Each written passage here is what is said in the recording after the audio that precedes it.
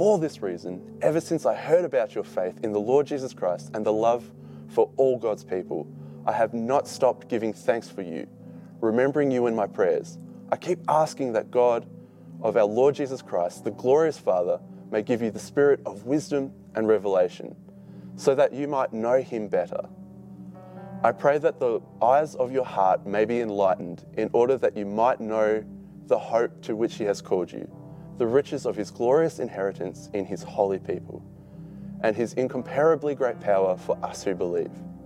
The power is the same as his mighty strength he exerted when he raised Christ from the dead and seated him at the right hand in the heavenly realms, far above the rule and authority, power and dominion, and every name that is invoked, not only in the present age, but also in the one to come. And God placed all things under his feet and appointed him to be the head over everything for the church, which is his body, the fullness of him who fills everything in every way.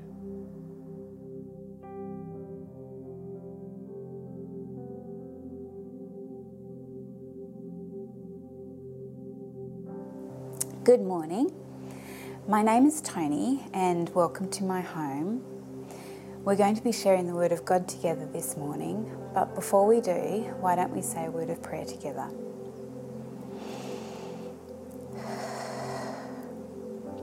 Father, I want to thank you for your goodness to each and every one of us.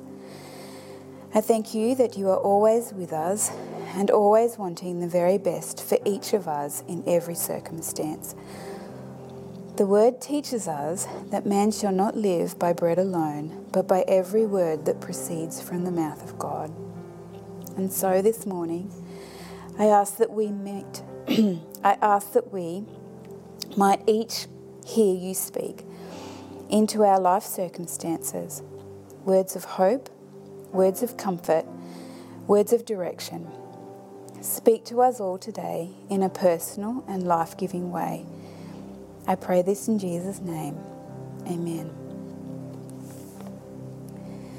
So in Genesis chapter 1, being the first book of the Bible, we see this wonderful picture of how the world was meant to be.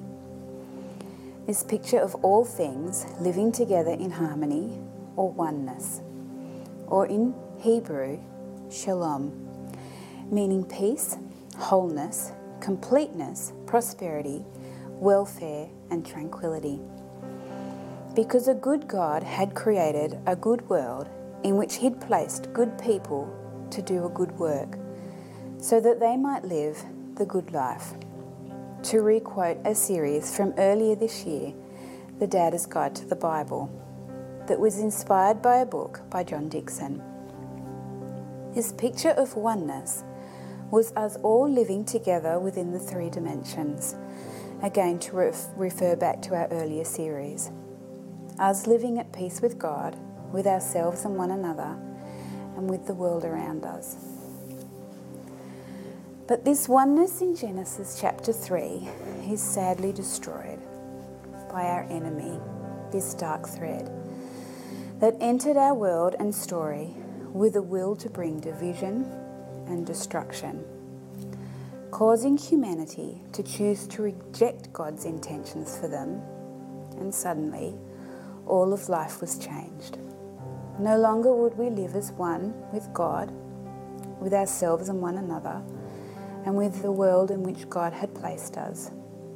But now we would live in a tension of division. But God in his grace, he doesn't leave us there.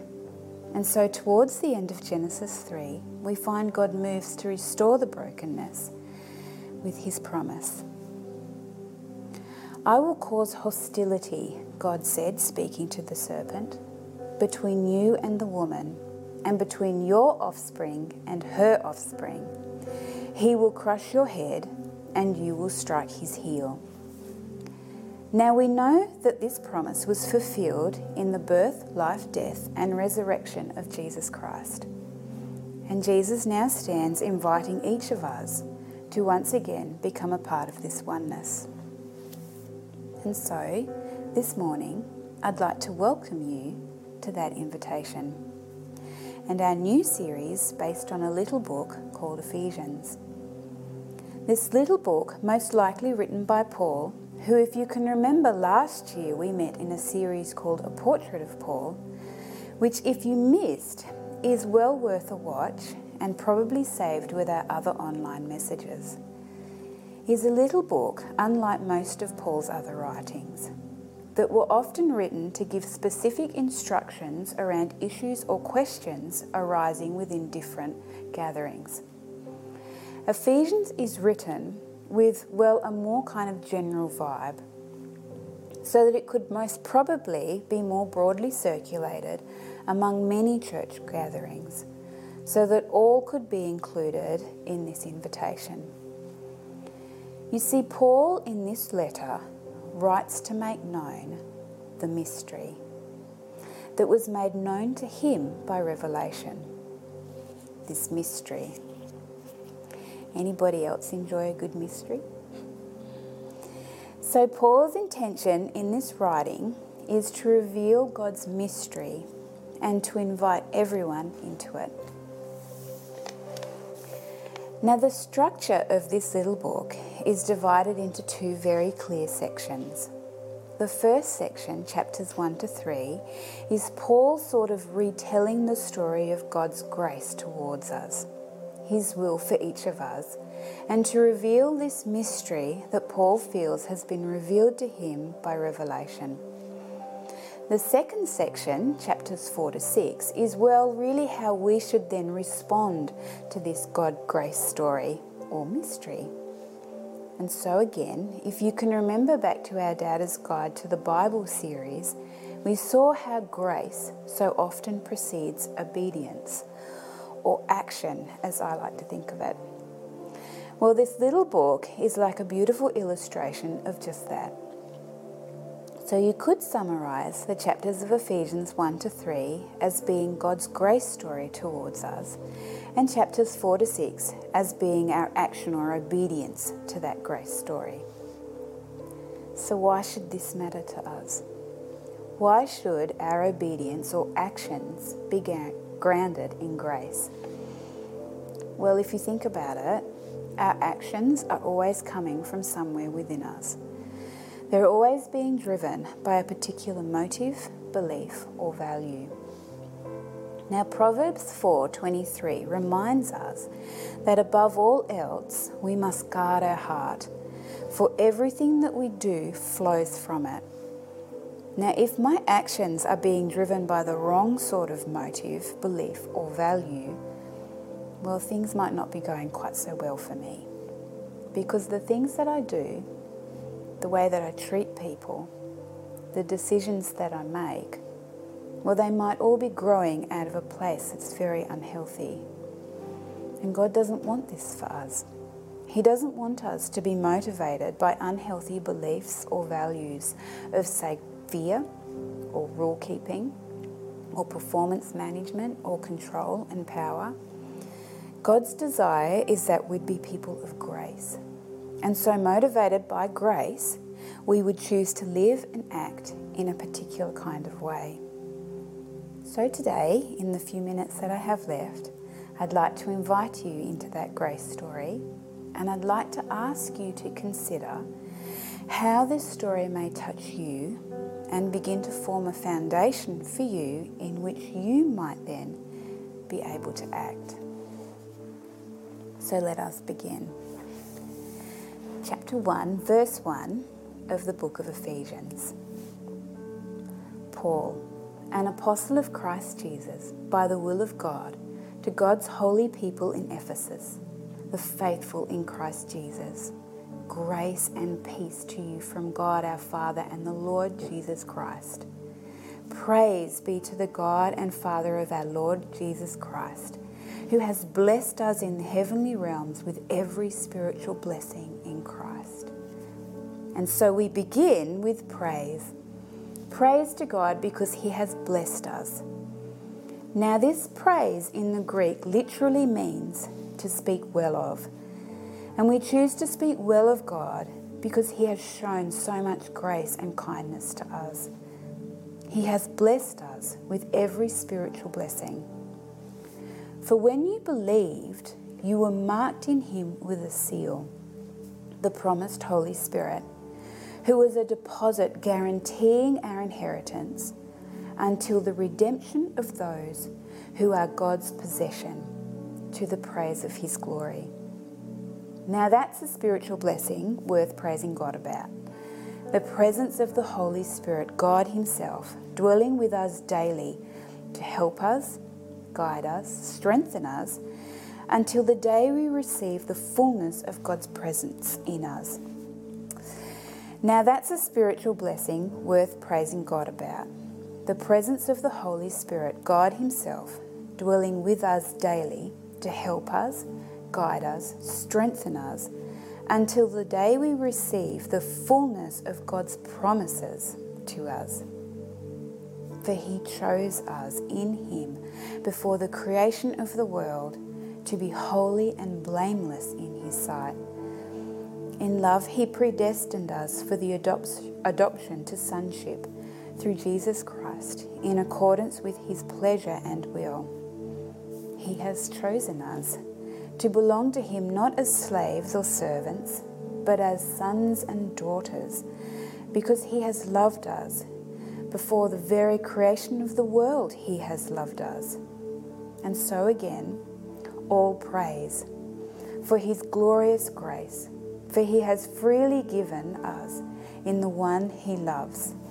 For in him we have redemption through his blood, the forgiveness of sins, in accordance with the riches of God's grace. Forgiveness of sins. Now, why would we need that?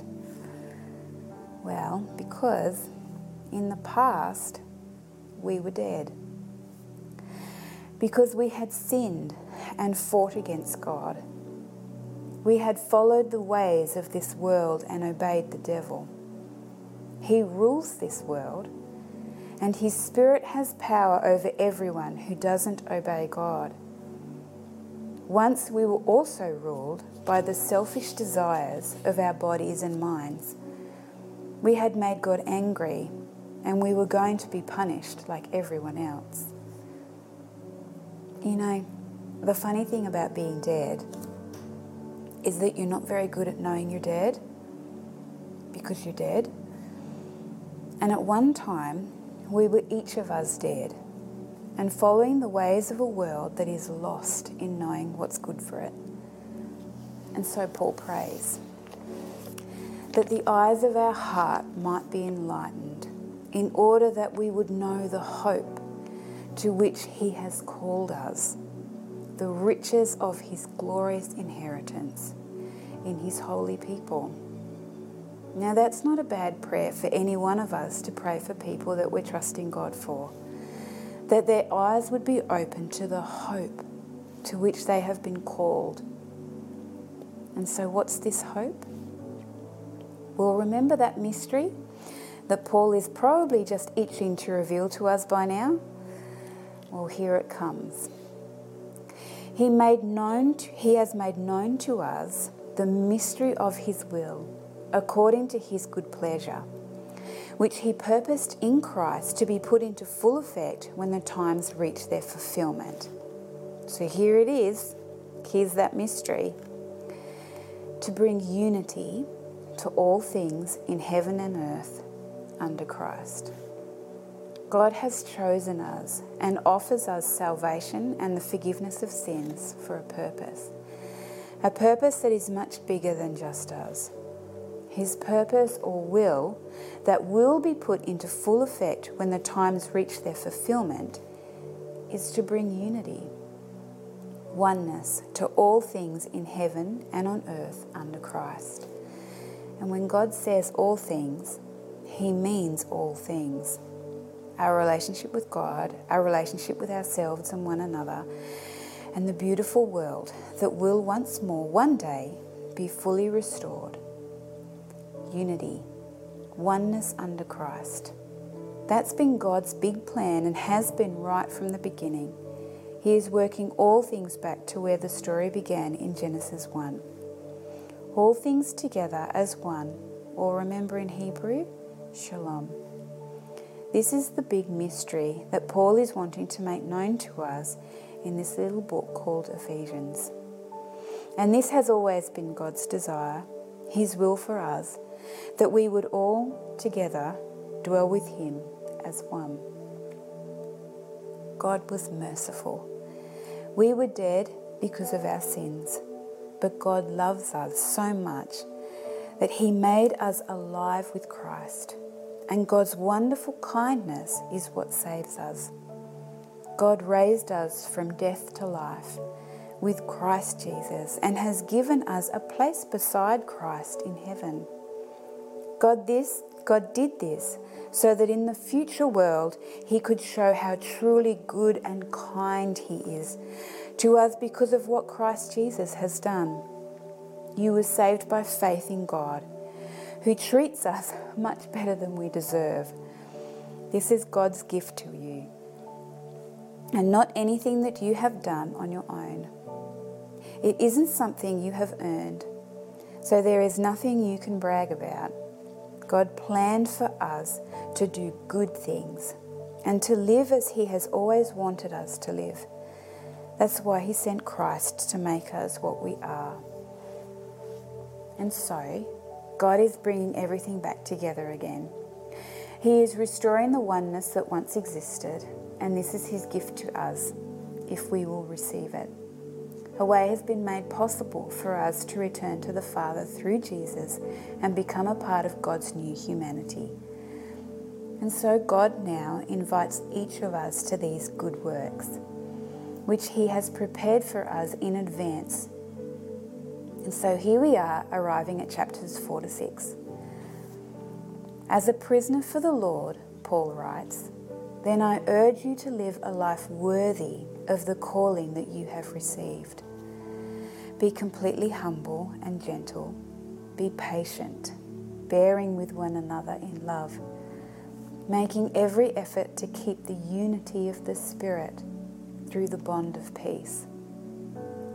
Let us then live a life worthy of this grace we have been shown, choosing to walk daily with humility, gentleness, patience, and love, making every effort to keep the unity. This unity that has been God's mysterious work since the beginning to bring everything back together. So how can we be keepers of this unity? Or you might say, how can we all walk each day as one? And this is why this grace story matters so much.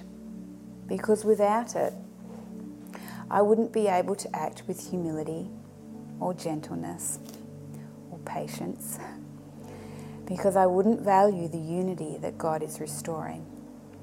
And here at Door of Hope, we value being a positive, caring community. Because in case you haven't noticed, people can at times be difficult, of which I know I am one.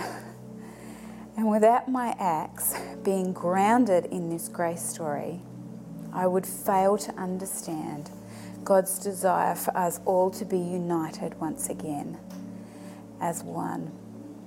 And now that I know this, I know how important my acts of kindness, patience, and truth-telling are to this purpose being realised. So over the next few weeks, we're going to be asking the question, how can we make every effort to keep the unity that God is desiring to restore? How can we every day walk together as one within our church community, within our partnerships, within our homes and workplaces, or just generally wherever we happen to find ourselves? In preparation for this conversation, can I encourage you this week to spend some time with the first 3 chapters of Ephesians, just allowing the words to touch you and begin to form a firm foundation that your actions might grow from. So let me finish off by praying like Paul did, that our eyes might be opened to the grace that God has so kindly blessed us with, and to the hope that we have been called. I pray that we will become aware of his desire to dwell with us personally. And I pray that we would become more aware of the gift of oneness that God is working to restore amongst us. and that we may become active participators in every moment to be a keeper of that which God is bringing back together. And let us choose daily to walk as one.